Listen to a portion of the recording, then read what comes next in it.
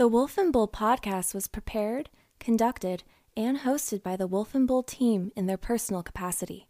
This podcast is for expressive listening entertainment, and any views, ideas, or opinions may or may not extend past the boundaries of this podcast.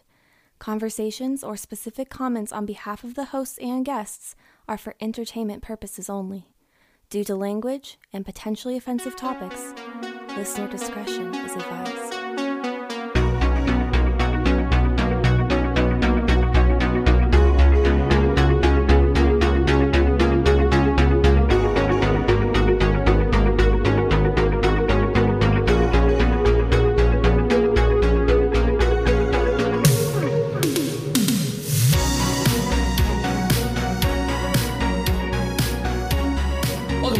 Podcast. I'm your host, The Wolf, and my sound is The Wolf, as I always forget to turn on. Every single episode that appears to be the only theme of this show is me just fumbling through our intros. Every episode. It's great. And then also across from me is the Bull, and his sound I still sound like I do not sound like a bull. Strange mix of animals. That's the other theme. Me sounding like they don't have bull sounds. Strange mammal. They don't have bull sounds. They don't. Somewhere in the great vast metaverse is a bull sound. I'm just gonna get a moo. And then obviously, yeah, exactly. And then obviously we have our resident guest, Baewolf, which is Irish music. That's me. Eventually, I think we're gonna get dinged for that. Why would we? Why? Someone somewhere is offended by anything everywhere at all times. This is traditional Irish. We're in America. Oh, who cares? Yeah, We're a great melting pot. Depending on who you're talking to. The Irish helped build this country. Did they not? Yeah, we potato famine our way to success. Was that an attempt at an Irish accent that was totally... Oh, no, I didn't actually. I wasn't even trying. I thought you were going Did I have for a moment? Yeah, you did. A little bit of a moment. And just before we even get started on the episode, I'm sure people watching and listeners not watching, because they're listening and not watching, have noticed, you should be watching, that we have changed some things. Everyone give a quick cheer for the walls, for the sign. Yeah, we got kids cheering. Yay. Kids cheering. Wow. Yeah. Ka-chow. Yeah. Wow. That was Chow. Owen Wilson. Wow. I was going to say. Wow. And just a quick reminder for our listeners and for people watching, this is now actually the reminder. If you like what you hear, you like what you see, if you like what we're talking about, go ahead and make sure to give us a follow on Instagram. Give us a 5-star review on Spotify, Apple Podcasts, or any major listening platform. Also, if you are watching, how dare you not subscribe?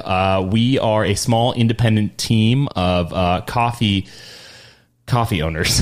we source organically made coffee. Organically owned coffee from the store. Yeah, which, by the way, what were we talking about the other day? You said, what does that mean? We saw a commercial and they said something like holistically founded coffee beans. Oh, yes. Holistically founded? Ethically sourced. What does that mean? Well, it can mean what? it's a vast array of things. It's definitely a marketing gimmick, and I think there is some credence to it. Like, we don't pick up slaves from third world countries and tell them to pick our coffee beans for, $1 a year. Okay, well, before we hope that's where do they not get it. them? Well, before we get too far down that very dangerous rabbit hole, I'm just saying, you don't want to have that coffee. Well, Wouldn't you rather have coffee where someone was... We wait till the beans ripen and fall into the basket. No. Yeah, exactly. Ethically sourced usually means, okay, so it was done with environmentally sustainable practices, plus whoever was helped to manufacture or harvest were usually paid a fair wage for wherever they are. Well, this show is ethically sourced, and we ethically source our coffee beans. So go ahead and give us a subscribe on YouTube, and help our podcast grow, our show grow.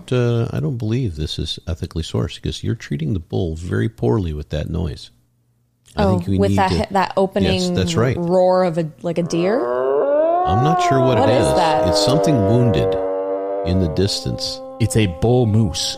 A bull moose. That's what that is. It's a bull moose. A wounded bull moose. That is a very lonely bull moose. That is a mating call of a bull moose. That we should address the elephant in the room here before we get started. For real. We have a sign? The elephant? Oh, well, yes, the sign. The sign looks great. If you're watching... It does. It looks Love awesome. the neon sign. Fantastic job. I painted this entire room by myself. Yes, you did. However, Naked. The elephant in the room, those of you who watched or listened to the latest episode, we are all kumbayaing right now. We were quite combative in the last episode. Did you not notice? What are you talking about? Well, all you Irish think you're combating all the time. I'm just always ready to fight. I should have been like an attorney. All I can say is somebody brought a hatchet to a gunfight. That's what I can say. That means that they lost. That was a phenomenal. You had to listen to the last one to know what the heck. That was a phenomenal argument. The Wolf and Bull podcast, hosted by me, the Wolf, and my co-host, the Bull, and our resident guest, Baewolf, co-host. Yeah, we are so good at arguing and debating that we actually discuss the viability of sending axes somewhere? Axe economy. That's what it was. Yeah, the axe economy. Hatchet economy. You just have to listen to the latest episode if you are totally confused. I think we should have renamed it the Axe of Evil. Yeah, but well, that axe, that's good. One. Good. I thought it was actually a good one. That is a good one. Here, we'll do the kids cheering again. That's a good one. Yeah. I was meaning to switch. 2 cheers within the first 5 minutes. I'm done. Well, I was meaning to get the clap over on this platform, but I didn't do that. But yeah, how's everyone doing? We were gone, so our show was a little late this week. Normally we post on Thursdays for audio, so I should be able to have it late tonight. And then Fridays for video, which I'm going to bust my ass to try and get out tomorrow, but a little bit later. We believe in you. Thank you so much. Mm-hmm. But yeah, how's everyone doing? We were all on a trip. We were traveling a lot, a couple of trips. Had 2 business trips, one after the other. Bull and I did for our what would you call it? Daytime job? Day job? Their day job. Day job. There you go. Yeah, we were out from coast to coast.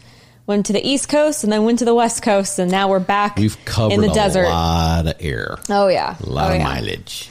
But it was all good. It was all good. We got to see a variety of crowds with kind of diverse, I don't know, viewpoints. Okay. On their outlook on life. Really. Yeah. One was doom and gloom. Very evident. One was definitely doom and gloom, and a lot of stuff I understand. I mean, there is the realist in all of us, is there not? Maybe we'll talk about that a little bit. And there's the optimist in all of us. To piggyback off what you're saying, we went to 2 separate conferences, and there was a distinct culture of each conference that was starkly different at each, I think, at least in my personal opinion. But yeah, it's interesting to see, how certain attitudes can really make a difference. Well, the thing that interested me about both is that they weren't on the extreme distant from each other as far as perspectives and things. They were distinct for sure, but they all had the same, imperative behind them. And that's to try to move the audience in the direction they decided was most important, in either an optimistic direction or a realistic direction, depending on your point of view. And it was a pull and prod. It's the ultimate of using positives and negatives for the same goal.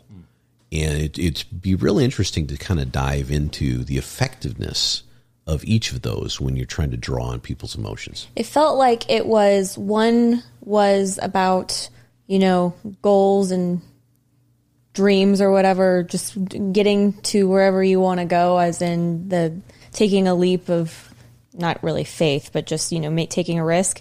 And while the other one was survival mode. Well, it's almost like there's a risk analysis going on in both, right? And the over-optimist side of people say, risk this because your belief in what your opportunity or what you're looking to achieve is so much greater than the downside of the risk that you should do that. You should bridge the gap and believe in this set of circumstances, this scenario, this process, whatever it is, to get you to where you're headed. Yeah. Which is a very enlightened kind of viewpoint. There's maybe not enlightened so much as a light version. And then conversely, the other side was, okay, if you want to survive the onslaught of circumstances that come crashing in on business leaders in particular, in the regulations and all the things involved with circumstances beyond your control, then you must defend against it, and you must take a dark viewpoint of it to put up a shield, if you will. Well, on that note and that fourth segue, I'm going to jump in the monologue quick. Distract the audience. Oh, we're distracting? Hi, I'm your friendly neighbor. I didn't see you there. I'm the wolf. And I'm here to tell you about our new and improved paradigm that everyone should be a part of. It's called cynicism, and it's all the rage. Are you tired of feeling good? Do you dislike anything resembling an optimistic future? Do you disguise being a cynic by claiming that you're a realist?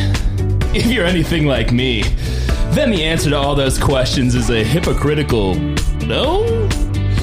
You see, having an outlook that's anything other than downright dreadful is something that simpletons do. People who think there's a silver lining, well, they likely have a silver head of hair. Those darn Q-tips think they know what they're talking about, but surprise, surprise, they don't. Anyways, on the other end, there's also the young, dumb, and naive individual who thinks the world is wonderful and open to opportunity. And they're just stupid, just like all the Q-tips. At the end of the day, everyone's dumb.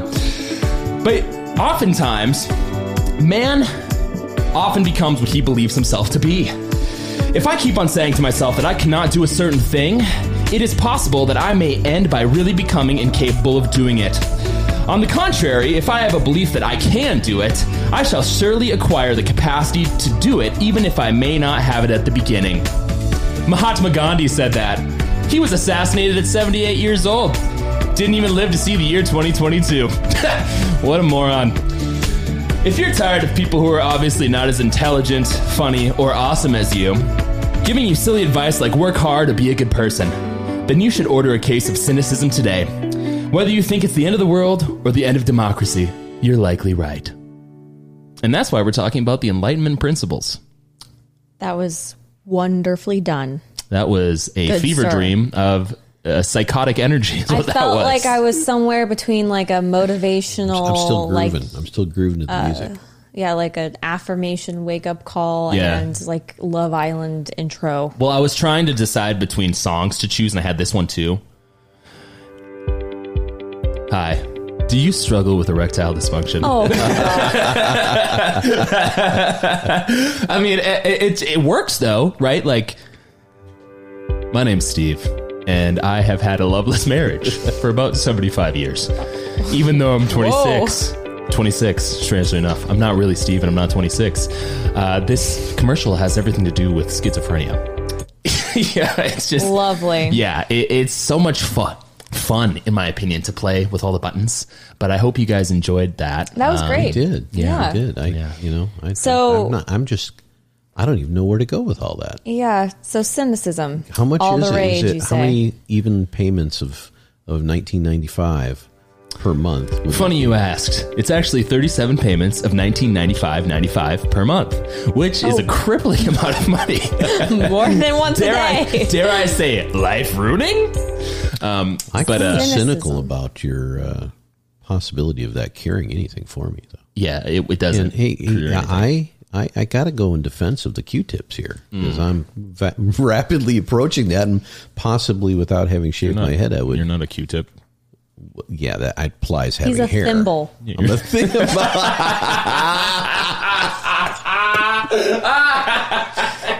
Wow.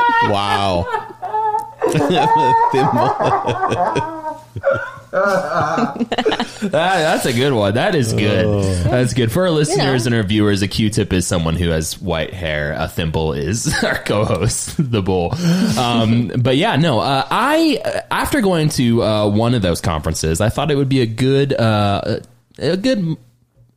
episode to talk about, the Enlightenment principles. I know that Bull and I have talked about this in a few different episodes. One of them was about Benjamin Franklin. The original I think Benji. there was one about toxic positivity too, a long time ago. I remember that. And, just for individuals kind of tuning in when it comes to what is like the Enlightenment, where does that come from? The Enlightenment actually grew out of the scientific revolution, and was a cultural and intellectual movement that occurred in Europe in the late 17th and mid 18th centuries, specifically in the United Kingdom, France, and Germany. There are a few different paradigms associated with the Enlightenment that differ from ages before. One of them, I believe, is more of a strived ideology of thinking, utilizing one's noggin. And we'll dive into that pretty in depth today.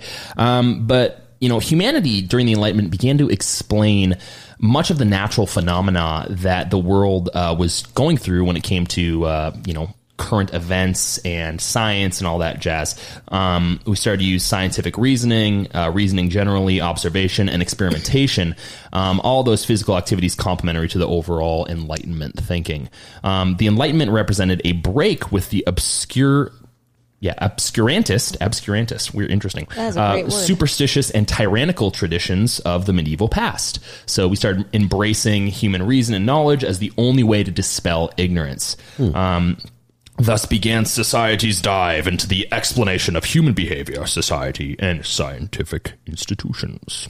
I became a weird history buff there. Well, it's interesting to me because the term Enlightenment itself is, I'm not sure of the derivation, of the original derivation of that, but, it came shortly after the quote-unquote Dark Ages, right? And did those happen? Future episode? Well, the question is, why, we have to name everything. We talk on this podcast a lot about generational differences, and I think there's a lot more to unpack about those, especially since at least one of the individuals here seems to really despise all but a few of us in one particular generation. I think he's talking about you. I must be. have a Q-tip bias. Yes, I am you do. discriminatory. I'm just kidding. No, I'm not. Well, and there are reasons behind all that, but I think that these things are extended periods of time that gather, from a historical view of them, what it was like for the masses, right? And the Dark Ages, there's a lot of overtones or undertones, or actually, I think overtones is the right way to put it, because everything was overridden by special doctrine, right? So everything had to be done a certain way, and if you thought outside that box, this is aside from all the plague stuff that was happening. I'm talking about the nature of the powerful toward the rest of us, right? And I think there probably were a lot of people that were on the edge of being free thinkers. I think that throughout history, there's always been people ready. If there wasn't, nothing would ever change. We'd still be the way we were thousands of years ago. But there's always been people to think out of the box, people to think about things that are greater than themselves and how to move civilization forward. But there's a suppression that occurs. And the Enlightenment kind of reversed that for a while and said, okay, these reins, these chains are being taken off of the populace, and now let's not only think about the future and try to grow into it, but let's unleash the power of all these new eye-opening technologies and understandings that are being developed. Yeah, and per my brief mention of our recent episodes, go and listen to them if you haven't. Do it right now. When it comes to do it after listening to this one. Yeah, listen to this one first. Finish listening to this one. Go back to the one we just mentioned that was before this one, and then listen to the other ones. So just on a side note, I know we mentioned that positivity, toxic positivity, and I just want to clarify for our listeners: to be positive is not to be an optimist, and to be a cynic is not to be a realist. I think those things are conflated in society. I think that people tend to bring this very interesting view on what they believe to be optimism and realism, and then mix it up with what is considered to be positivity, which would be considered like Pollyanna type stuff, and then realism, which would be considered in today's society cynicism. I think we ought to pause on this element for a minute on both sides of that, because throughout my history, and I think back on business stuff a lot, because you're put in position in life. The audience out there, every one of us can think of times throughout our lives that we've been put in positions to do things that we really is way out of our comfort zone to do things that obligate us to other people, to do things that are to sustain a certain way of life, to do things for others that are important to us, et cetera, et cetera. And we put ourselves in a position that is if you're risk adverse, you find a way to curl up in a ball and start sucking your thumb, and a lot of people will fall into that arena and do that. Others will not. Others will overcome whatever is keeping them from doing those things. And one of the best ways to do that is to pour more optimism into you than the negative surrounding you. And I think that's one of the elements of what we're talking about. We can talk about realism, optimism, Pollyanna, skepticism, being a critic versus being a cynic, and all those kinds of things.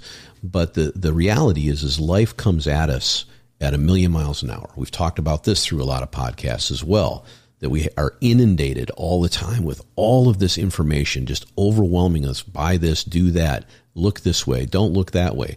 Look, we can talk about 1,000,000 things. But the reality is almost all of them have negative connotations. They're forcing us to look to become something other than ourselves. Do you think that is innately human nature? Or do you think that's a socially imposed I think there might be some human nature involved in that, certainly.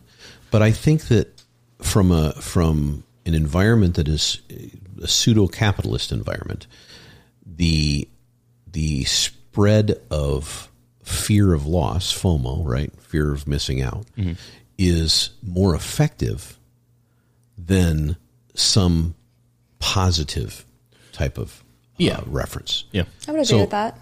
I'm sorry, what? No, I was just saying I would agree with that. So my whole point of this, and there's a lot of different trails we could run down there, but my whole point of this is that if we're inundated circumstantially with all these negative influences, then one of the best things I think people can do for themselves is come up with ways to balance that or dilute that negative with positive.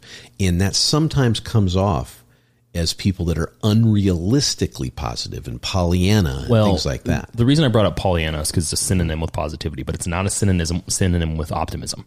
It's not. I looked these things up because I wanted to see if there was a differential, like if positive led to being an optimist synonym wise, and both of them are not in the same category.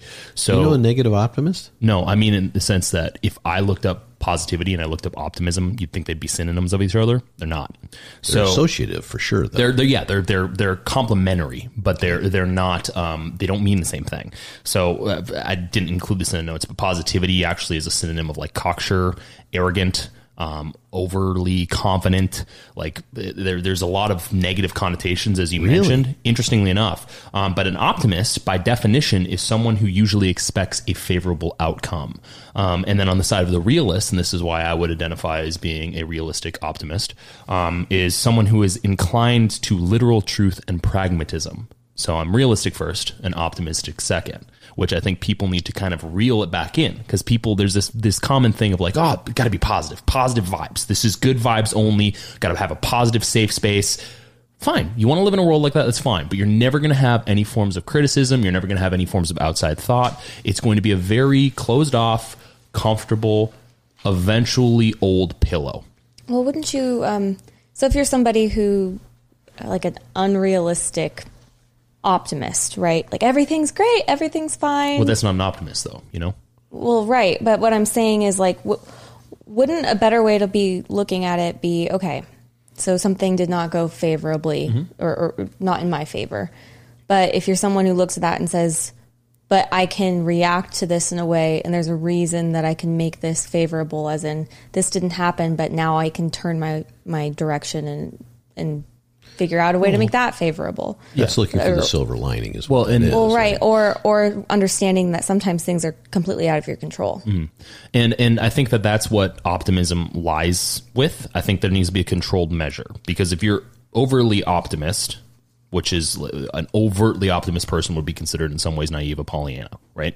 Just like an overtly realistic person, according to social standards, might be considered a cynic at the worst extent. So my thing, the reason I differentiate this for our listeners and our viewers is because Enlightenment principles, they tie into these things. And the society we live in today is actually a stem of that type of ideology. Taken to, in a lot of ways, it's logical and in some ways illogical extreme.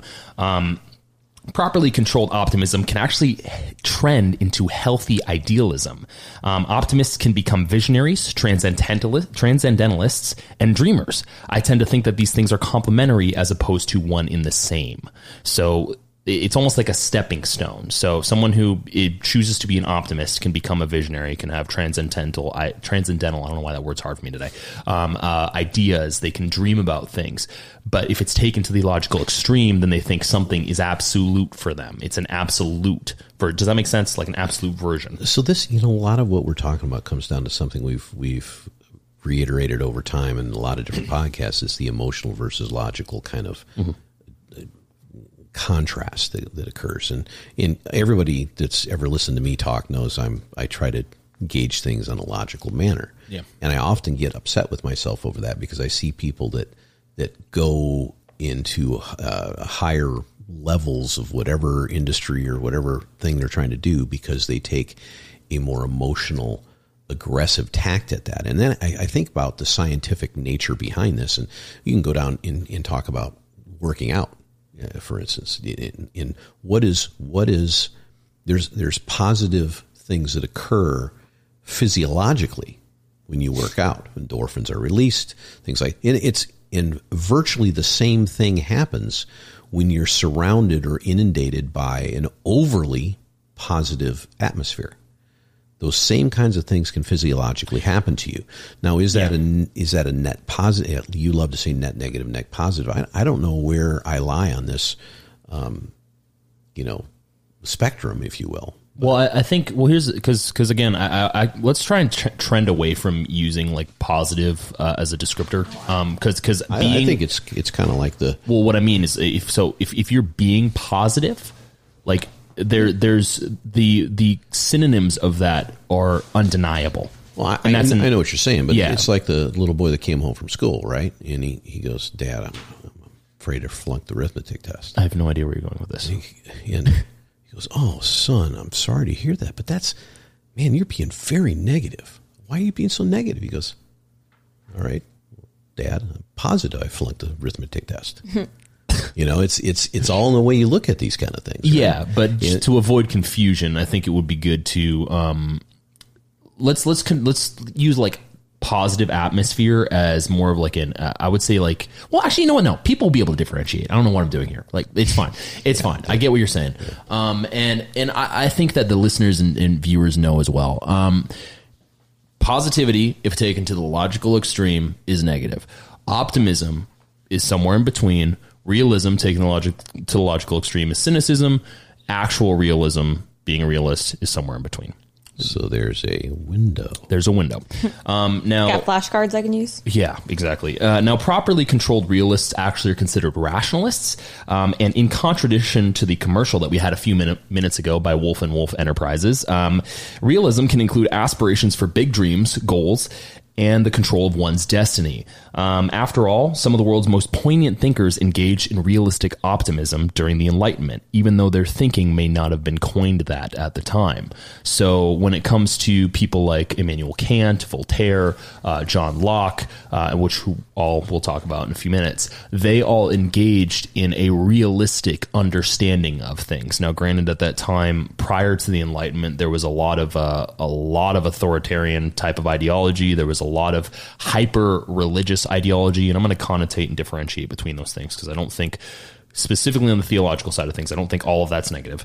But I do think that there's division, this breaking off from that type of thinking was poignant, not only for the people that lived at that time, but for people who live today. And I think that it would be beneficial for all of us to kind of go back to our roots with a little bit of a grain of salt, because these individuals also had some views that are not acceptable today, as people of their time often do.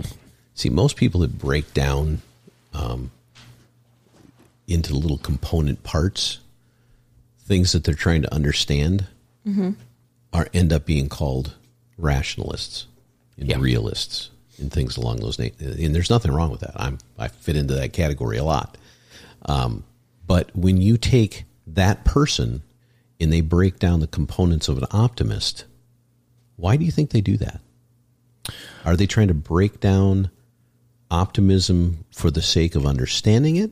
Or are they trying to break it apart for the sake of pointing at it and saying that's the wrong thing? Well, I think that the reason people break it down is because there's a conflation of optimism and positivity We're or talking optimism. semantics here, though. It's not semantics, though. They're two definitionally different terms. That is semantics. Words. Yes. Semantics. Well, yes. So, but I still think it's poignant in one's mind. So if I think of optimism as someone who's naive, then obviously I'm going to criticize them like, wow, you're being silly. Like, hey, look at the numbers. Correct. Which is common in sciences. It's common in the medical industry, which I think is detrimental. And the reason I say that is because there's a knee-jerk reaction on behalf of not only those institutions, but then by proxy and downriver, I almost said downriver of us would be that cynicism as well. It all trickles down. So I think you make a very good point here, because I think about, and I'm the reason I brought this up the way I did, and I'm sorry to interrupt you just there, but is that these things they're floating in the air. We're talking about these things as if they're little tangible components of some larger thing. When what they really are is not explanations, but they're exposures of people's inner personalities, inner feelings, inner emotionals, the spectrum, etc. And we all know a number of scientists and teachers and professors and things like that. And I know enough of them to know the ones that are the quote unquote the elites that feel like they're the smartest people in any room, and they're going to tell you that. And then I know a couple people that are kind of the smartest people in the room all the time, but they have this talent, and I don't believe it's faked, that allows them optimistically to share their expertise. Those people are never criticized for their elite knowledge or their expertise. Yeah. So it's kind of like some of these names you mentioned. Some of these people are probably looked upon as, oh, this guy was a prick. This guy was and others maybe not. I don't know. Well, I think whether society looks back on someone as being positive or an optimist, I would say probably, to utilize the term, whether someone was looked back at as an optimist or a realist, because those are both ways of existing as a human. They're designations as one person according to the definitions, as one who does this, as opposed to positive being an outbreak of that optimism. Ow. There goes my elbow. But I don't think. Are you happy about that, or I realistically think you broke it? But it's probably broken. But I don't think that really matters when it comes to historical backgrounds, because we should look at what people do. We should bring that back, looking at what people do as opposed to how they were or how they act. Now, how they were and how they acted at that time leads to what they eventually do, because, your thinking and all that type of stuff leads to action. But I do think for those listening and those alive today, because these people are not alive today, it's important to understand that taking on the helm of someone who is an optimist or a realist can be beneficial if it's a healthy version of those things. So when it comes to, mentioning, the sciences or the medical industry, I think the main issue with that, and the reason I have a criticism of it, is that it holds these industries back from the very open-mindedness that they claim to profess to have. They profess to have. So you can't criticize an idea that you agree with to the point of, bastardizing it, and then claim to be open-minded. You have to be able to see some level of credence in everything, even if you think it's incorrect. That's what thinking, logic, that's what all that ties into. Now, granted, some ideas are bad. Some of them are. That's how you determine. We have to have this. We have to have some rules, guys. Even though it would be interesting to have no rules, but probably terrible. But there has to be some level of rules, and that's where I think Enlightenment principles bring us back to this kind of grounded area where we should be. That would, shoot us forward as a society. There's the thread. There's several different threads, but there's a particular thread through many of these podcasts that comes back to this idea of it, and it's a First Amendment kind of this open-mindedness kind of thinking, and the closure of certain people against being open-minded because of their certainty about their rightness about whatever the subject is we're talking about. And it surfaces over and over and over and over again. And I don't know really where it comes from. There's a decided difference, I feel like, today than there was back when I was you guys' age on people's ability to be open, to be in. People were certain about things, but they were certain about them with the door at least partially open. And as you like to say, people close the door behind them all the time. They make up their minds on something, and then it becomes all black and white when that's absolutely never the case. I don't. Obviously, I wasn't alive back then, so I can't say that I know. I don't necessarily know if it's that much different. I think and we've talked about this in almost every episode now because it's just a common theme of existence. I think overload of information, and how fast we get information drowns out people's ability to actually be open to things. It takes time to think. It takes time to process. I also think social media is like the new diary, right? Yeah. So everything that people maybe used to write in a journal that they'd keep on their bedside table that no one ever read except themselves, if they even read it back again, is now just broadcast the second. If you're someone who uses Twitter regularly and you have a thought about something, the whole point of Twitter is to write it down and send it out, and it'll always be there. Most things are archived these days too, so if someone really wants to find something, they can find it. And I think I think that's why it seems so starkly different from what you were talking about. You make an interesting point there when you talk about writing things down, when you talk about diary. Mm-hmm. And now everything has to be out there in the ether so quickly that there's usually a lot less thought involved with that. When you had to write something down, you had to piece it together. You had to think about it. You had to understand it. I remember when I was young, when I was a kid, I used to get out legal yellow paper with real small legal lines on it, and I would write everything out, even though I knew how to type. And of course, I had to type on a. You don't even know what I'm talking about when I do that. Typewriter. Right? Yeah, exactly. I had to put it on, and put it into stone. Exactly. Well, thou shalt not. Yeah. You went to the Bible and I went to Gandalf. I was going to say, you read. Sorry, I'm watching the Rings show. Yeah, good for you. Overproduced Amazon extraordinaire. Yeah. Everything's pretty, but the story's like a stale bread. Well, have you ever read anything like Marcel Proust or some of those people from 150 years ago, 200 years ago, and the good ones. I mean, not the. What are the bad ones? Yeah, what are the bad ones?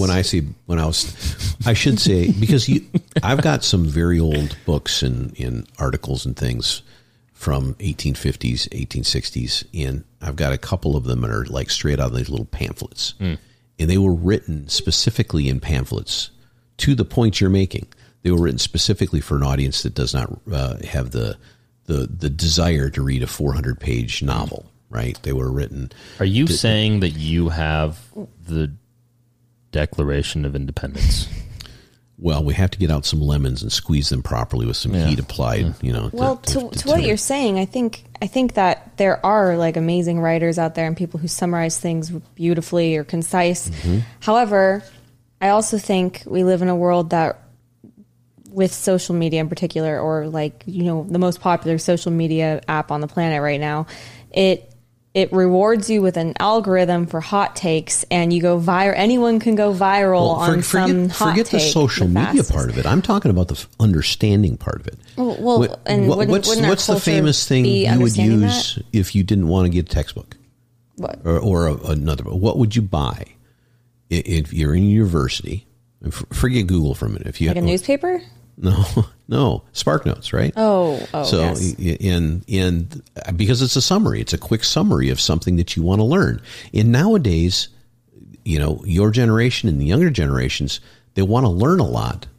Unlike your notes, you dive into this stuff in depth, which is great. I think it's sound bites. You have to keep attention. Sound bites get as much information. It's the time of headlines, I think. Well, here's the thing: is before sound bites, there were quotes, right? So you have someone who's a prominent thinker, a philosopher, and they'd say something, and people would write it down and be like, "Oh my God, let's think about that." And we still use quotes. Well, we use quotes now, but the quotes are not as thought about, because you said we want to learn. I agree, but I don't think we want to learn in the same way. I think kind of my plagiarized point. now. Well, it's not about plagiarism. I think it more or less comes down to the fact that there was a point in time, at least when I was a kid, and I still have this because I am a nerd, where I like to read. I like reading things. I like actually holding the book, reading through the pages, and sometimes going back depending on what I'm reading. Like maybe you are a baby boomer. Into the Universe, Stephen Hawking made me.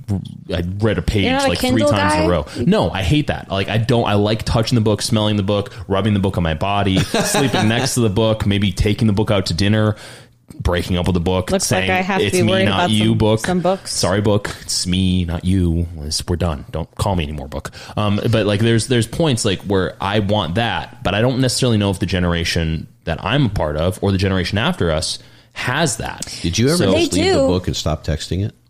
No, I would take photos of the book as it slept. Well, I mean, yeah. it's pockets, right? It's all perception. There's like a huge community called, again, Book Talk. Yeah, it's on but- TikTok. They're all about the books. Yeah, but it's book talk. So the question is, how many of those individuals actually pick up a book? Not saying they don't. A lot of them, I'm sure. I'd love to see I that. think If it's they have all numbers, just that'd be cool. perception of what is being promoted in culture. I Maybe. mean, I think people there's still read. They still read books. Well, there's a reason why I think places like Barnes and Noble, though, are not doing as well as they used to do. So No, that's because Amazon's selling all the books. well, how many? Well, here's a question about books. Then we're going to the book thing. We talked about Hatchett's last show, and now we're talking about the book. We're talking about the book economy. That's what the show is about. No, my whole point is I'm not saying that that's not true. I'm not saying like that. Like people hate reading. Like this is not 1930s Germany. Okay, like people like reading. It's just a matter of, do they like doing the same type of thinking as the Bulls generation did? Because I think there's a variance and there's a deviation in thought process there. Well, we also have things like really intense, intricate video games now and movies, and people will binge watch 10 episodes of one thing on a streaming service, which would be as long as reading some books that are pretty short, and they're stories, and they think about them, and they go on YouTube and they do 20-minute think pieces or hour-long think pieces on them, and millions of people watch them. So I guess it's just how we're digesting the information, and not necessarily about if we're consuming it, it's how. Yeah, I think the benefits between watching someone talk to you and reading a book are different. I don't think that they're negative or positive. I think they're just different mediums. It's kind of like listening. Like I'm a auditory learner. So like when I played music when I was younger, I could listen to something and play it back. And when it comes to this type of stuff, I like listening to things. Some people are not like that. In fact, the vast majority of society is not like that. So I guess my observation is just merely, I think the mediums are different. I think, to Bull's point, it's probably correct. There's probably a little bit of a deviation in what we determine to be useful type of thought or useful type of thinking, as opposed to what is today. Because when you say there's a headline doesn't tell you anything. A headline is a lazy man's shallow version, just like a hot take is, of a quote. Everyone wants to be able to quote themselves these days. Why?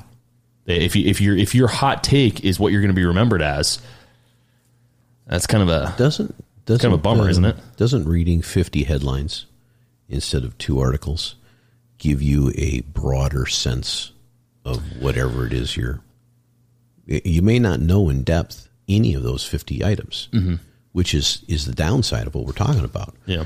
But you have a breadth of information that you know about. Yeah, but and in our social society today, it's kind of, I think, the more important element. It depends. I think you're right. I think you're 85% right there. I think the 15% is the fact that 100% right 60% of the time. Well, that's both of us together. I take it down. Like you're 80% right 20% of the time, and I'm wait. You took one of us down there. Wait, I'm 10% right 90% of the time. But I guess my whole thing with that though is that I think that you're correct in the sense that it gives you a broader breadth of, I guess, information, but the information's about that deep. But I think that's my point. The society we live in, unless you specifically focus in on wanting to get deep understanding on certain things, and you have the ability, like no other generation to be able to do that now.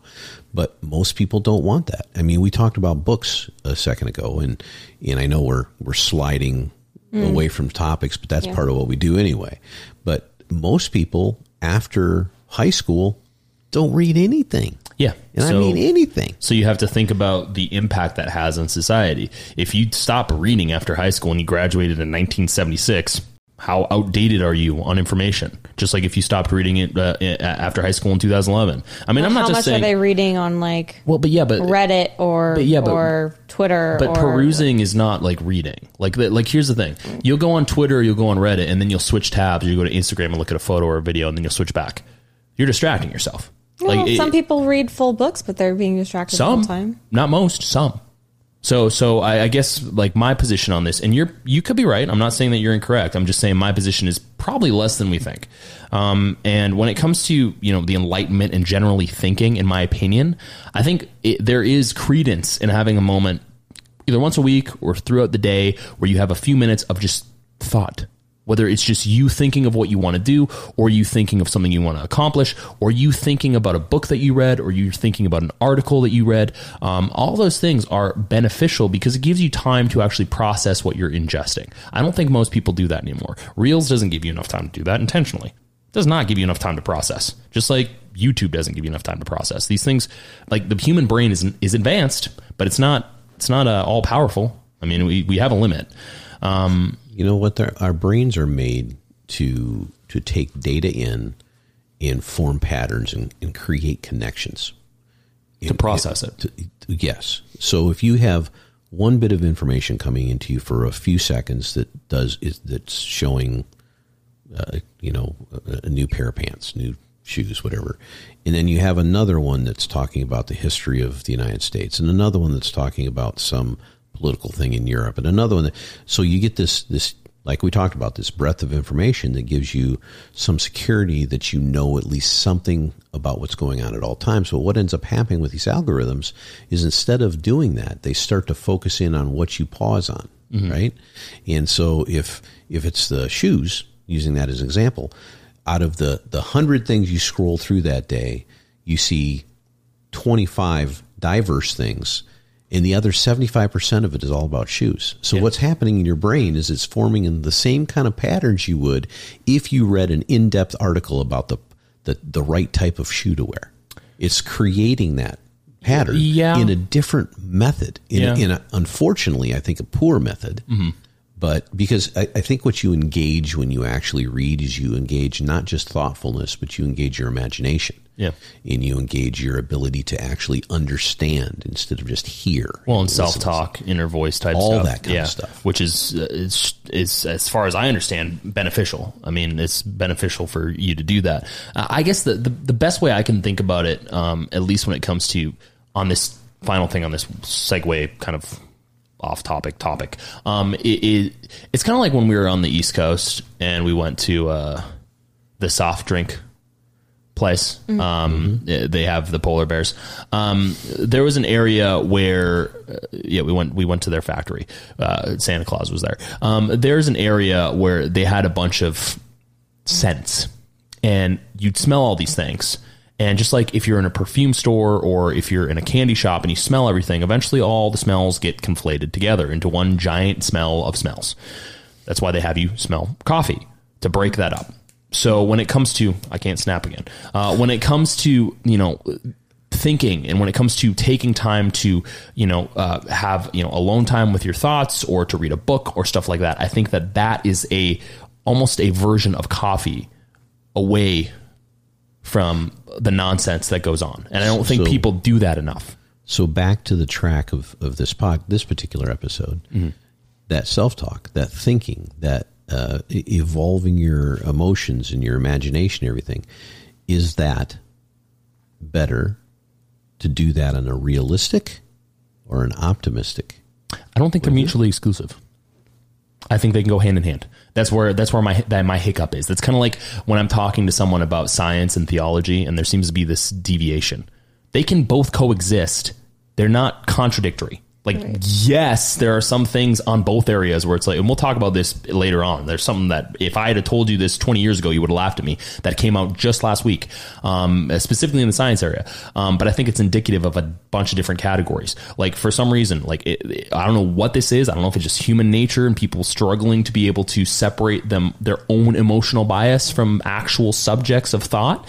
But these things are not all mutually exclusive. There's been plenty of scientists who had a strong religious faith, just like there's been plenty of religious individuals who have a strong scientific basis. These things can exist at the same time, just like a realist and an optimist can exist at the same time, but they are utilized at different periods. So if I'm, for example, in a sinking car and I don't open the door, if I'm sitting in the car and I think everything's gonna be fine and I don't do anything to get out of the car, then I'm an idiot. Right? Mm-hmm. So if I can't get out of the car, now, if I can get out of the car, then I'm being realistic. This is a bad situation. I need to get out of the vehicle because it's sinking and I will drown. So it's the same type of thinking. They're not mutually exclusive. They are if you open the complementary. door before you take a breath, you're in real trouble.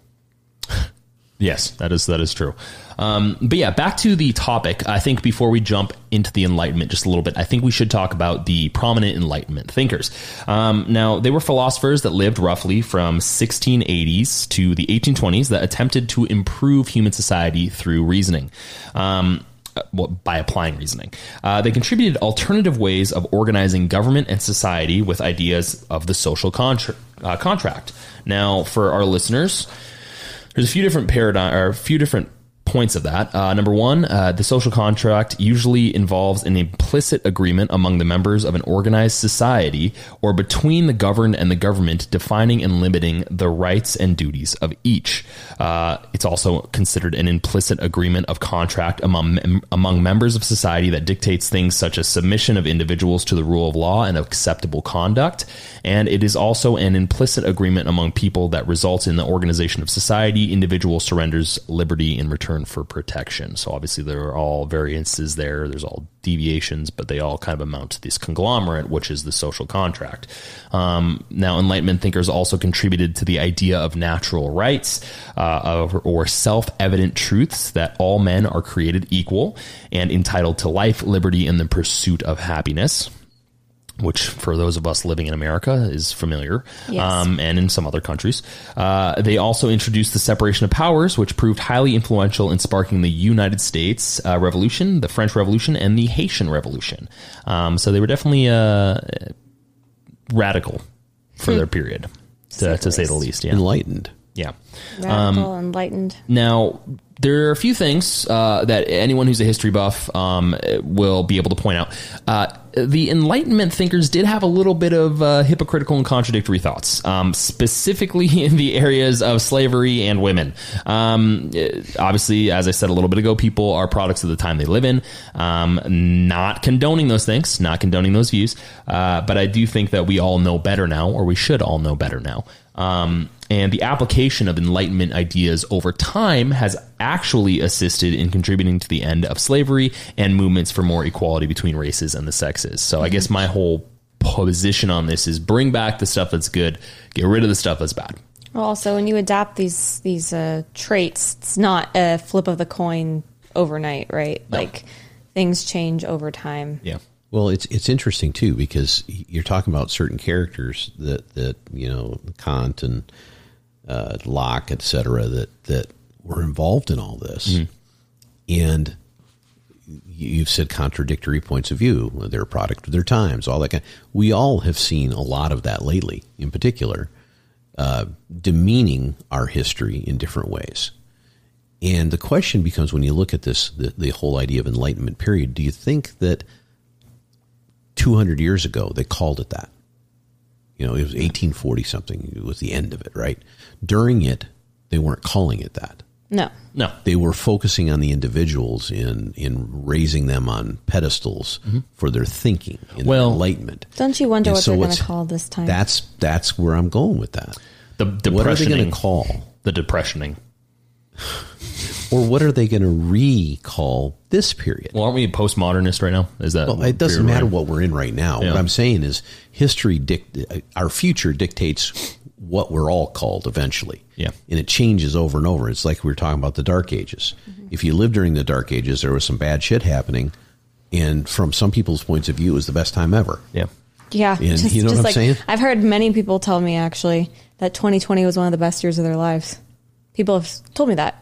And, you know, from my perspective, it wasn't necessarily the best year of my life. Mine was interesting. But I've had people tell me, like, that was the year I had all these great things happen. Yeah. And that's, you know... So that, culturally, technically, like usually that's not what they're broadcasting 2020 like. Right? I mean, nobody can see it when it's that close to them. Well, here's the thing. Get out away from it. Here's the thing: did they broadcast it? Probably not. But did they think it? That's the question I have. Now, granted, I am not a subscriber to space racism. I don't believe in being able to control planets and how we're all somehow tied to the months that we were birthed. I don't believe in any of that. But I do think that there is credence to having, as we discussed a little bit earlier, an optimistic view on things. Now, some of the people that you mentioned, Immanuel Kant, for example, to him, the Enlightenment was human beings' emergence from his self-incurred immaturity, the abandonment of the man of a mental childhood of which he himself is guilty. Childhood is the inability to use reason without the guidance of another person. For our listeners, Kant was arguably is considered one of the greatest philosophers of all time. He suggested being enlightened meant learning to reason and then daring to use your full potential to think, learn, and understand the world around you, which I don't think a lot of people end up doing because they're too busy scrolling or watching a video. He would be watching what's happening today. He'd be interested. Just be shaken. He'd be interested, perhaps, but he'd be interested to why nobody listened to him. Yeah. You know, that's what he'd be saying. Maybe. Who knows? Maybe the next Immanuel Kant has already been reborn. Like, what's her name's child is the reincarnation of Queen Elizabeth. Well, there are people today that we think are absolute idiots. That 100 years from now, people go, "Oh, they were thought leaders. They were thought leaders." Look at the quotes that person said or that person. You know. And this goes back to the whole tainting of our viewpoint based on the winners in political arenas or wars or whatever the case may be. Yeah, and I think the history is written by the winners. And I'm just going to run through a few quotes from these other individuals. For those of you listening or watching, I would encourage you to read some of their writings, look them up, learn about them because it is quite interesting. Another big contributor to the Enlightenment was René Descartes. He was famous for the quote, "I think, therefore I am." Considered the founder of modern philosophy. And then there's John Locke. We've mentioned him. One of his quotes, "Being all equal and independent, no one ought to harm another in his life, liberty, health, or possessions," which is from the Second Treatise of Government. And then finally, Voltaire, one of the greatest French writers of all time, quote, "I detest what you write, but I would give my life to make it possible for you to continue to write." So kind of a similar, theme amongst these individuals. There's two... Descartes and Voltaire, those two quotes are phenomenal in their width. I think, therefore I am. Yep. I mean, that defines us as human beings, really. And sometimes you wonder, because some of our human beings that we live with, you look at, are you thinking at all? And that's not meant to disparage anyone. It's just that there is something broader about being alive and being human than just going along and being pushed and prodded by the tides of circumstance. Yeah. Instead, think that you will be. Well, they're basically making an argument against divine intervention in a lot of ways, which that's why I think a lot of people who are very rooted in theology look at the Enlightenment as a negative. In a lot of ways, there was a lot of deviation. I keep using that word, but I guess I'm going to use it throughout this episode, from the religious ideology into a scientific. There was a huge growth in secularism. Yeah. So it was, I don't think it was necessarily bad. Now, I understand the argument, and we'll talk about it briefly, but I do think it is important to really paint out the fundamentals of the Enlightenment period so we kind of collectively understand what it actually meant, because so far we've kind of talked about a very broad spectrum of it, but there are very specific ideals that I think are important that we haven't tapped into, at least enough currently as a society. Again, science, theology, all these things can coexist. I also want to preface this. take these thoughts and these ideals with a grain of salt. This is not a recommendation. This is just an observational point I'm making. One of the first fundamental ideals is anthropocentrism. That is me sounding out words. Basically, the human being is the center of its existence and is the only one who decides its future. Therefore, reason, knowledge, and free will replace faith and religiosity. That is one of the prefaces of the Enlightenment. Now, granted, I don't necessarily agree with all of that because that's kind of pseudo, you are your own God type thinking. But I do think there is credence there. If you do think that you are the master of your destiny to some degree, you can make decisions to actually move yourself in certain areas. That does not mean that you control everything around you. That does not mean that you control the universe as a all-powerful being would. What it does mean, though, is that you can take into consideration how you operate. You can self-reflect. You can change your ways of thought, and you can actually adapt and become a different person. Anthropocentrism, which is a different pronunciation, but probably just as bad. Anthropocentrism. Anthropo. You got to say it with a little. I tried. Anyway, my point I was going to make is I think your definition of that as someone that's in control of their own life versus not their own God is actually wrong. And you didn't use the term God, but you said the center of their universe. That's exactly what they're saying. Mm-hmm. They're saying their existence is entirely based on them being at the center of everything twirling around them in the world. Main character energy. Which by the way, you're the main character in that. And I'm not even saying that thinking that way we all see things through our own filter. All of us do. But that doesn't mean that's reality. And if you decide that's reality, then you're deciding the entire space of everything around you is based on you and you only, and your perspective only. So the reason why I said take this with a grain of salt is primarily because I don't agree with that preface. What I'm saying is that the viewpoint of being able to manipulate certain things from understanding that at the end of the day, we don't know for sure anything is not unhealthy. Because here's what I see. I think it's very healthy. Well, exactly. So my point is there seems to be these separations in society. As you said, you are your own God type argument. I hear that all the time. People make it all the time, whether they're aware of it or not. When they say, oh, I spoke this into existence, you're talking into that area. I don't agree with that. I don't think it should exist. And on the other end, there's a spectrum of individuals who don't believe they have any power to change anything at all. They are their own person, whether theological or not theological, and they choose to reside within that crutch of I am who I am. Or another phrase, I'll pray about it. Those are good things to do. Not saying you shouldn't do those things. Just merely making the observation that a lot of people tend to say those things and then not change. Well, I think if you say those things and you draw hard lines around them, then you're doing exactly what you're saying. I think a lot of people do that. And I agree with you. I agree with you that people do that too much. I think what you can control are the things that are under your control. Yeah. And that's the mistake people make. Yeah. They believe that their filter, that they're viewing the world through, their universe through, is somehow affecting something outside of their own little sphere. Yeah. It doesn't. Yeah. So that's why I think... But what you can do is you can affect what's going on with you. Yeah. And your position on how you view things. Yeah. Positively, negatively, optimistically, realistically, cynically, all those different things that we talked about. Mm-hmm. Those are under our control. So going back to something that I've read a million years ago, excuse me, if you have the ability to think positive about something, it's going to help you with whatever that something is better than thinking negative about it. Not that you're right or wrong, not that it's not going to hurt you or it's going to help you. It's just the better way of trying to get to where you're going to get. Yeah.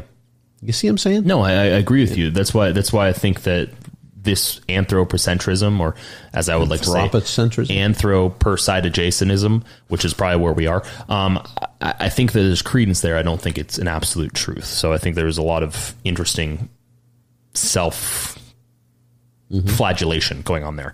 There was also rationalism as one of the second ideals of the Enlightenment.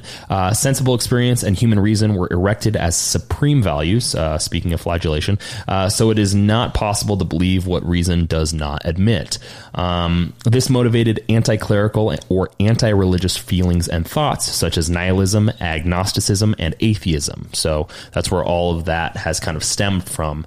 But on the contrary, it also meant a rejection of human passions and everything irrational or emotional to the individual. Now, granted, I don't think that the anti-aspect of religious narrative there or nihilism is good. I think that that's just a product of the situation, just like with anthropocentrism, the side product would be like, I am my own God type thinking.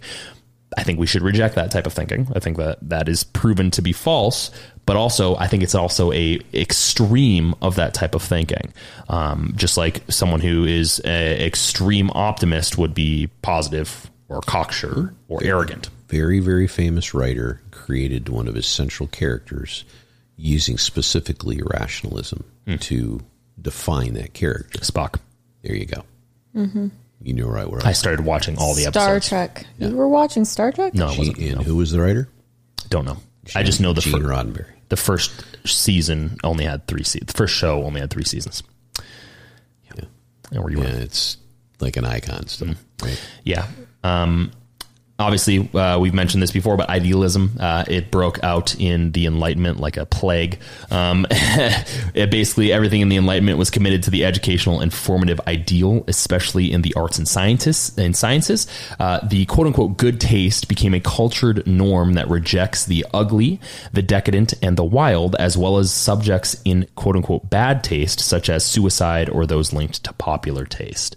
So a little bit confusing there, but basically idealism is an expression of specific views that one has that are kind of prone to be more of a positive, impactful type of way of thinking of things. Sounds to me like they put a definition around different objectification of people and places and things, and said this is Venus de Milo is our objectified view of the ideal female form. Yeah. Okay. And everything that fits that is idealistic, and everything that is aside from that is somehow lesser. Yeah. And the negative is that lesser aspect, which I think a lot of people struggle with. At the same time, I don't necessarily think that having a view of something that is incorrect fundamentally, as me seeing it as incorrect, is a bad thing. I think that we need to have these understandings that some things are just not good, and not because the people associated are not good, but because that thing is detrimental. It's like extreme, usage of paraphernalia of drugs, like extreme usage of drugs. Like if someone just starts drinking rat poison, probably not something good for them. Probably not good for the people around them. Now, granted, I'm sure there's tons of arguments out there of people who, utilize drugs recreationally and says, well, that's not what I mean. And I agree. I think that obviously there's some level of usage that can be done. This is not what we're talking about, but my point is still being made. Is there needs to be measure your rat poison. There perfectly. Needs to be lines, and we keep doing this. Like we keep just expanding lines the are envelope. Always pushed and prodded. But we're going to a point where this goes back to our last episode. Mm. We could move that discussion into this one in almost any of them, because we use that. We call it an Overton window. We can call it a million different things, but we use that sliding scale, that Venn diagram, however you want to define it, in every single thing we do. And we mold and move that acceptable spot, that acceptable window, in every generation, in every year, in every science, in every religion. That's we go from simple to complex as human beings. And the only thing that ever seems to stop us is some kind of apocalyptic event. to reset everything. And that's what I'm afraid we're running after. Well, let's save that for another episode, because that's a whole nother conversation, which we're working on. The tangents are getting deeper. I thought about that after I almost OD'd on rat poison. You've had too many Tangelos today. Then finally, the fourth ideal is universalism. The Enlightenment was a movement inspired by the three maxims of the French Revolution: liberty, equality, and fraternity, according to which all humans would be identical and deserve the same rights. This equalizing principle supposes a certain degree of cosmopolitanism and universalism based on an objectifying and generalizing conception of culture and societies. This paradoxically meant imposing the Greco-Roman last on any type of human imagination. So very interesting ideals. I'm not saying that we should bring them all back. Well, we shouldn't bring them all back to their logical extremes, but we should have their influence a little bit more acknowledged, in my opinion, because I think things are getting a little wild. Things are getting a little hairy. We're getting into an area where people are either exactly one way or exactly the other. And as we've discussed before, the middle is normally the safest place to be. So why does this matter before we jump into another tangent? I think it matters for a lot of reasons. And maybe this is just me getting older. Maybe I'm just becoming a more wise individual, but I've noticed less and less consideration of ideas outside of the quote unquote lane that the universal we tend to reside within. If it's popular to believe that science is an absolute, unquestioned imposition of opinion and bias, then that is what the group aligns with. If it is popular to believe that everything happens for a reason, that everything is a battle between what is good and what is evil, then that is what the group aligns with. If it is popular to believe that everything is coming to an end, that humanity is doomed, that the end times are here, that our planet will be destroyed by a black hole caused by the Large Hadron Collider, or an asteroid, or an unforeseen world event that we can't mention, or by Jesus coming back, then the group believes it. All these groups suffer from the same problem. Someone else is telling them what to think, how to think, and any deviation from that group's quote-unquote normative way of thinking is considered negative. The challenge I have with a lot of this is, why can't all that stuff coexist on a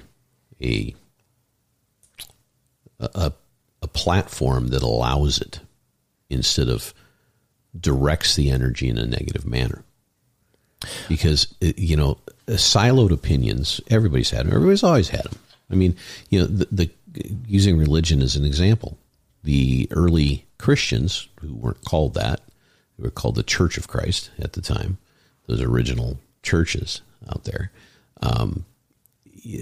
they were about as radical as you could possibly imagine. Mm-hmm. And they were willing to die in every gruesome manner humanly thought of to uphold their belief. Yep. Their belief that was the biggest leap of faith ever in the history of any religion. Because most religions have come out of history and philosophy and turned into something more. And again, all these diverse opinions, let people have them. Mm-hmm. Everybody should have them. Descartes said that in his quote. Mm-hmm. He basically just said, "I defend your right to write." Well, Voltaire. My death. Voltaire. Yeah. Voltaire said. Well, no, and I agree. I think that's why I think pointing that out is poignant, because if I can deviate from our group's form of thought, then we're in a free society. Mm-hmm. If I can sit down with you and I can have a conversation and we're talking about theology and I say, well, I don't agree with that. Why? Until the point where you say, I don't know. That's what it is. And that should be allowed. I don't think that that's allowed anywhere today. And I don't mean in the sense of some group coming down, and even though to some degree there is in social media, some group coming down and forcing and imposing ideals on people. I mean in the sense of just general groupthink. Like, if I sit down with someone and I listen to someone on a bully pulpit, whether they're on a stage talking about theology or they're at a TED Talk talking about how they have 14 different, tools down there, I can't disagree with them, then that's a problem. Even if so do you think that's really a group thing, or do you think it's being intentionally done to, herd us I think into the appropriate channels? That was a good Bull pun. Thank you. Bull pun. Bully pun pit. Bully. I think it's human nature. I think we've talked about this. I definitely think that. I think in some ways there's a hurting, but I don't think it's to the degree of the extreme that I'm describing. I think that like if I walk into a country concert and I wear certain things, I'm not welcome there. Just like if I walk into a riot somewhere that happens to be talking about something that I don't support and I don't support conformity here is what you're talking about. Which is groupthink, which eventually goes to group shift. Yeah. So I think the problem is those things only originate because people aren't thinking. They get in a group and I'm just going to do what the group says. Well, but if you're in that group intentionally, and your intent is not to be controversial within that group, then you're going there specific. The country music thing is a perfect friend. You're intentionally going there to participate. Yeah. So why would you not participate at the level that allows you to get the full experience? But I don't think being a part of a group's utilizing maybe just a generalized group, because I think that's a very specific example. I don't think being a part of a group automatically equates to conformity of thought. No, which it does. I think it does not. What happens today? But we had this discussion last time where you have a city and it turns into all these smaller groups that relate up to this city, and they're all part of the same city. We're talking about the same thing again here. Similar, but I think the problem that I guess I'm getting at through multiple episodes is if I sit down with you and we have a disagreement, which we do all the time. We're still friends. We're still family. At the end of the day, we can coexist. The problem right now is there seems to be a monolith of thought. And I've noticed this groupthink culture and group shift culture, specifically in corporate America, by the way, but that's what I'm asking though. Is that really natural? I do think it's natural. Predilection is natural. Well, I think the predilection's natural, and then it's cultivated through high school, it's cultivated through middle school, elementary school, all the way up through college. I think we're being herded. We're being herded into directions on purpose. Yeah. Yes and yeah. I don't really know. Do. Well, here's the thing: is that I think that trends, obviously, on the topic of conspiracies, that trends way into conspiracy. No, I'm not. I think it does. I know you're not trying to. I'm not even saying it's because of some nefarious world-beating agenda. I'm not even saying that. I'm part saying of the social contract. Maybe is that what you're getting at? Maybe, but it's also part of how do you in our society. And when you have these big monolithic, whatever you want to say about Facebook, whatever you want to say about Apple and Disney and all these, you know what they actually are? They're governments. They're basically these large, especially Disney, prolific, powerful entities that dictate in a push-down method amongst their associative groups, amongst the people they own, amongst the people they employ, all those kinds of things. That's what they are. They're many forms of these larger things that we point at all the time and yell about all the time. They're just smaller versions of the same, but they're not that small anymore. Their GDP, their revenue is larger than most countries. So to your point, I do think there's, I'll jest. I think there's a soft herding going on. That is getting consistently stronger as time goes on, because those monopolies, which is what they are, they're legal monopolies. We've talked about this in other episodes. Only 15 billionaires own almost all the countries, almost all the companies. And that's not fair. But again, I think it's becoming a stronger herding, because stuff like the Enlightenment type thinking, even though there is some, rigid nature about it when it comes to personal belief and some of the ideals, that type of stuff breaks the mold, because it gets people to actually consider what they're actually doing, what they actually engage in. When you're scrolling consistently, or when you're watching the TV, or when you're on a video game, in a video game, or in the metaverse, or whatever you wanted to say, even in a book, that thing is taking all of your attention. And the difference, I guess, when it comes to a book is I can pause and I can think about what I'm reading. And if I don't like it, I can close the book. If I'm watching a TV and I don't like something, I can change the channel to what is, again, on the TV. You're just switching back to the same thing. Or you just turn it off. You could, but how often do people do that? I mean, look at the data on how often people spend in front of the screen. You look at it on your phone. I mean, there's a reason why that's the case. It's like what is it? It bugs to a light is a terrible descriptor, but it's accurate. I mean, you turn the light off and the bug will fly away, but you turn it back on, it goes back. So then, going back to my point, ask yourself, you guys don't have a bug zapper. We do. But why do we have one? Because you have bugs. Because you're terrible bug killing. Because we know murderer. that bugs are attracted to it. Mm-hmm. Otherwise, it would be something else. Yeah. And so that is what I'm talking about. It's a form of, I'm using the term herd. That's probably not the appropriate term. It's the only term you know. It's okay. When you're bovine. When you're the bull. Yeah. That's the one you think about. But how much trauma is associated with that? Are you okay? Yeah, we don't want to get into my trauma. Gotcha. Okay. Too much trauma is... Should dive into the creation. He's a trauma queen. Wow. Damn. You were getting out-competed today. I'm going to have to... Okay. No, quantity. It's not quality over quantity. Those are a couple of real quality ones. Uh-huh. That was quick and that was on the move. That was your well, we're related, so I'll take credit for part of that. But I don't know. I think there's a level of hurting. I don't know to what degree, and I don't know if there's a nefarious nature. The question is the hurting. See now it's quality over quantity. Yeah, no, that was it was a valiant effort on your part. That was you brought it down. The curve that's an outlier to that. I'm part of the bell curve. I'm just the bull curve. Yeah. So damn. Yeah. I'm out. Yeah. Just turns the mic off, walks away.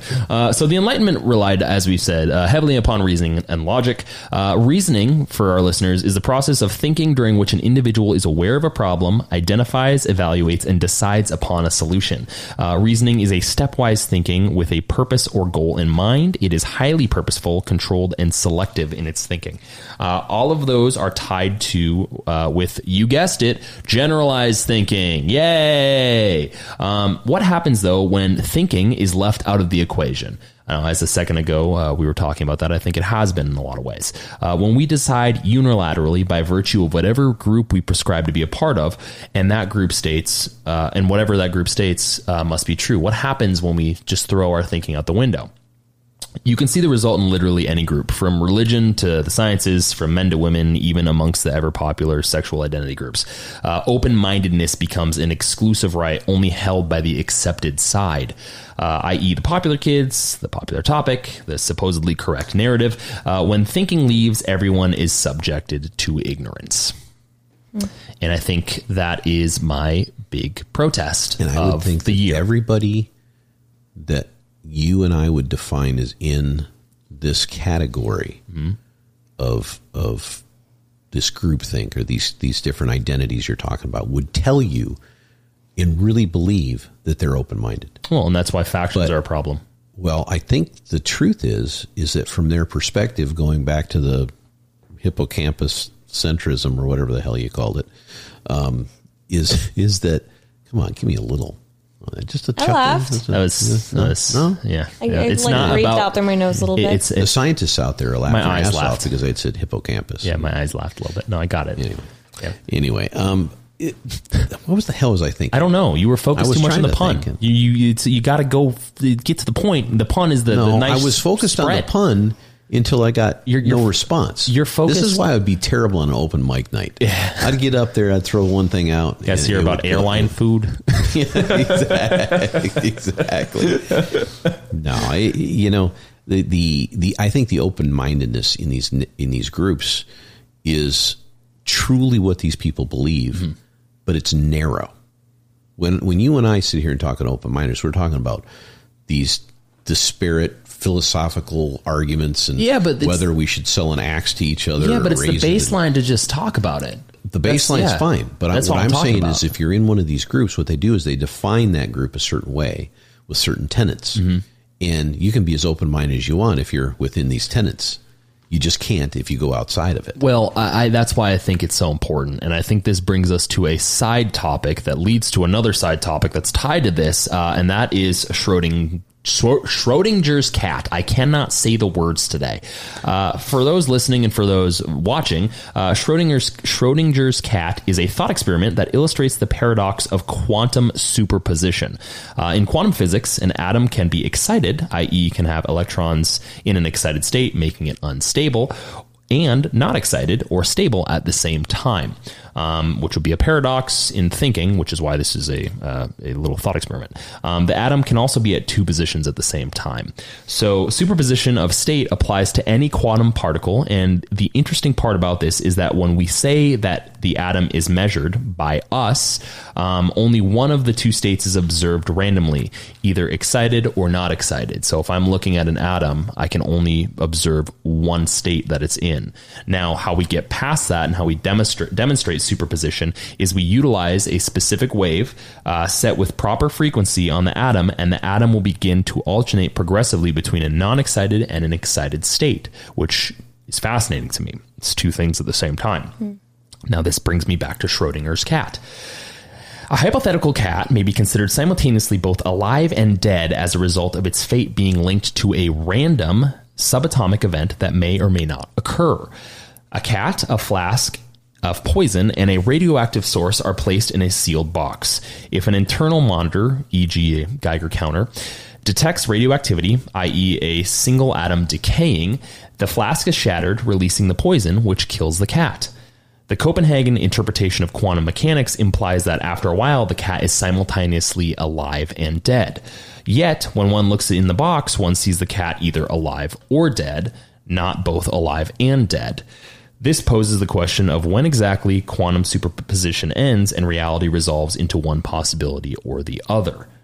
Now, I brought this up for a reason, because I think this ties into this groupthink, and I think this ties into something that actually just happened, which I mentioned earlier in the episode, happened last week. The James Webb Space Telescope just discovered what would be considered Schrodinger's galaxy, otherwise known as Sears 1749, which could be one of the most distant galaxies we've ever seen. Either it's super far away, further than any galaxy we've ever observed, or it's much closer to home, indicating that it exists at two different places at the same time.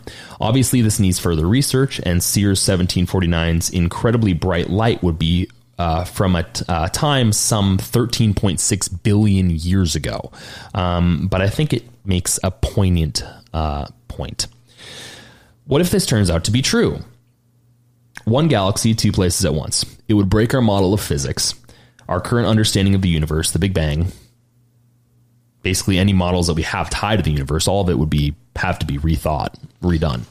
And much of what we used to understand the cosmos would have to be reevaluated. I think that's a good thing. Well, It's the multiverse.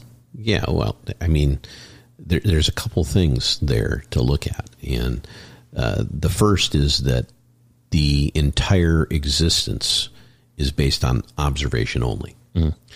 And there's a lot of philosophy, there's a lot of scientists that believe the only reason our universe even exists is because we're able to observe it. Because in the absence of us as human beings being able to observe it, it would not exist. Mm-hmm. It would be something else entirely. That's a pretty deep thought, but it ties into what you're talking about, mm-hmm. because the idea that two things can be, what do they call it, spooky...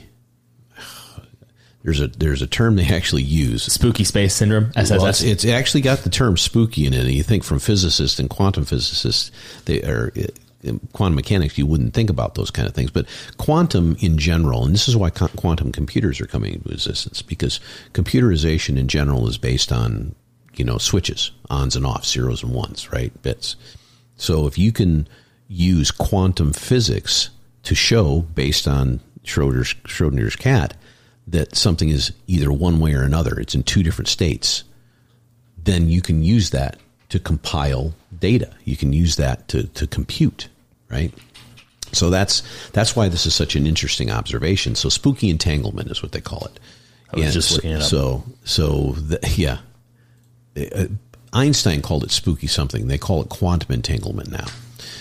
But the idea, and this is when we studied in high school. When I studied in high school, there was something called an electron, and they would put a picture in an actual book that you had to buy because there was no. Yeah. Well, no, it doesn't exist. That's the point. Well, the electrons we use the word electron to define what is a cloud, a positively charged or negatively charged portion of the cloud. And the only time we can define what an electron really is when it reaches a state.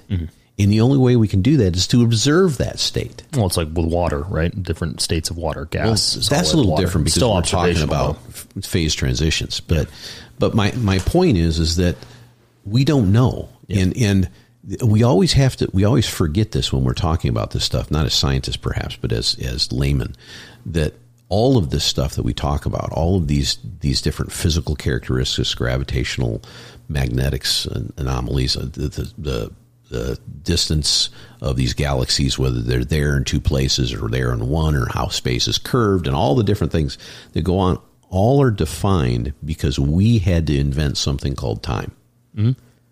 That's the thing we can't, as human beings, conceive beyond. And I think that there was a point in quote unquote time in which people considered that idea as ridiculous. So I think when it comes to a potential galaxy, which no longer exists, even though the argument and the confusion is, why is it so bright? It's the brightest, one of the brightest we've seen, and it's 13.6 billion years old, which doesn't make sense. So, something like that, which if I brought that up 20 years ago, a galaxy being in two different positions, the same galaxy at the same time, people would laugh at me and think it's nonsense. I think that's a really good thing. And I think being open to different ideas and in thinking just for the very fact that you can is a really good thing. And I don't think people do it enough. We just turn our brains off because life is too quote unquote hard. I think that's silly. And I honestly think this is what some of the people back at the very beginning of this Enlightenment and through it probably said to themselves and others, that, they understood that they were human beings and that these ideas that they had would evolve into something more, good or bad, indifferent or not. But the idea to think, the idea to expand our possibilities, to be open-minded, as you said earlier, is truly a human quality that should never be dismissed. Yeah. And, at the end of the day, the Enlightenment brought humanity and strove to provide humanity with the ability to reason. And reason leads to hope, which leads to belief. And you can't be reasonable if your belief is held in the absolution of nothing, or absolutism of nothing, just like you can't be hopeful if you reject the ideals of natural reasoning. I think they're collaborative. I think they go hand in hand. And, it's possible to be both an optimist and a realist. And if we utilize the ideals in the Enlightenment and the lessons we've learned through history, then I think it can allow us to become a better version of ourselves. Because I feel like there's a lot of social stagnancy going on because people just they're not thinking. They're aligning themselves, and it's he said, she said, I need apology here. You should apologize to me there. I need reparations. I don't need reparations. We need to tear down this history thing and erect this, and we need to change all that. It's all pointless. It's all pointless. It doesn't matter. I think it's a good exercise for people to back away from the idea of them being central to their world. I also think that too many people look at optimism as stupidity. They feel stupid. And then when things don't go their way, they say, what's the point? Well, and that's why I think there needs to be a understanding of differences. To be an optimist is to be a state of a human being, just like to be a realist is to be a state of a human being. To be positive is a facet of that optimism. To be cynical can be a negative facet of realism. I think that if I was to take a thought out of an ex-astronomer, since we were talking about that, Carl Sagan, he wrote a book. I think it was 70s, I'm not sure. It was called Pale Blue Dot, I think it was called. And a very, very good book, because he's one of these guys that could talk to laymen about some very technical things and really get his point across. But the name of the book is what always struck me as a kid and as an adult now, is that if you think of yourself as not insignificant, certainly very significant, because that's all about perspective, but you realize that we're just on this little pale blue dot, it gives you a perspective and allows you to be open-minded to things you've never thought possible. One of those things being a galaxy at two places at the same time, which, interesting. Very interesting. There's another thing I was reading about. There's a literal, I think it's a literal galaxy that's actually, and some people who believe certain things are probably clapping about this, is not in the size that, or the shape of a traditional galaxy. It's like literally flat. It's very strange. Yeah. Very strange. They're discovering, as we all knew they would. James Webb. You guys weren't around before when when I was growing up, people would be kind of pushed off to the side or put in a corner, or quietly would talk about how there's probably a lot of planets out there outside of our galaxy. Yeah. And most people would say, no. Well, that's why we stop, when we stop being so centric to our own story, the main character of our own story, not just the world opens up to us, but the universe does. I might flip that on its head. If we start being centric to the fact that we can change and we can influence certain things in a positive way, that's when things like that will change. Because if I understand that, and I understand that my response to you can influence how you think about certain things, then that's when everyone becomes a better person. If I sit down and listen to someone's idea, don't agree with it, but I don't crap on them, that makes the world a better place. That makes ideas free market instead of corporatized. Because that's really what this all comes down to. All the ideas that you've ever thought come from a corporation somewhere. Lovely. Point out the wrongness. Show me where I'm wrong. I mean, we talked about it with the corporations episode. Kind of alarming, just a little bit. But yeah, this whole show has been brought to you by NASA. If you could go ahead and sign. NASA is not doing their moon. Yeah, they canceled it. Well, it's because there's problems. There's people on the other side of the moon. There's problems. But yeah, that wraps up our episode. Again, hopefully, like all of our episodes, this gives you a little nugget to think about. A little bit of hope. A little bit of hope. I know that we get a little cynical sometimes. I happen to be a monster of cynicism at times. And if you put this entire episode in a box and you observe us at one point, it'll be perfect. Yeah. If you put it in a box with poison. Did they get in trouble for animal cruelty? What country did that again? No, it wasn't an actual. It was a thought experiment. It was actually Ohio. Well, Ohio might as well be its own country. Yeah, Schrödinger. He was also the guy that said there's more than one way to skin a cat. Schrödinger is Germany. Oh, it is Germany. Yeah. Knew it. But yeah, no, hopefully the re-engagement of Enlightenment principles comes back. Just a reminder of, for our listeners and our viewers, if you like what you watched, if you like what you hear, go ahead and subscribe. We are a holistically sourced podcast.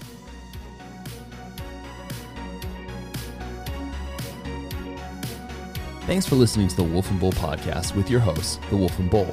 If you enjoyed this episode and you'd like to help support the show, please share it with others, post about it on social media, or leave a rating and review. To catch all of the latest from the Wolf and Bull, you can tune in via our weekly episodes available on nearly every major listening platform. You can also follow us on Instagram at The Wolf and Bull. You can follow us on YouTube at The Wolf and Bull Podcast and at our website, thewolfandbull.com. Thanks again, and we'll see you next time.